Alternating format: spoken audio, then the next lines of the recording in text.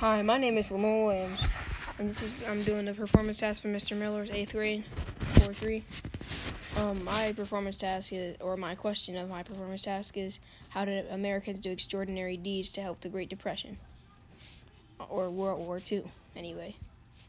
I say one of the people that did a very good job at helping America in the World War II is Franklin Delano Roosevelt.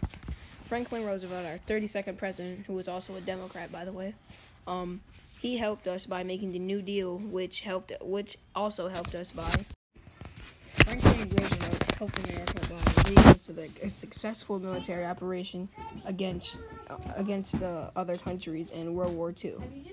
I say this because he also led groups like the WPA, the TVA, and the CCC to help. And those inspiring people like those groups, he always had hope and optimism, which helped America because it gave him a good outlook on the war, and it helped them be encouraged to do better.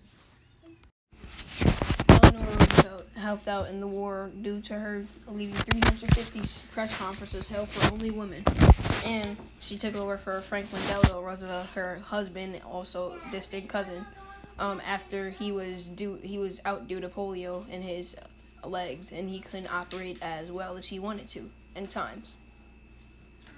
And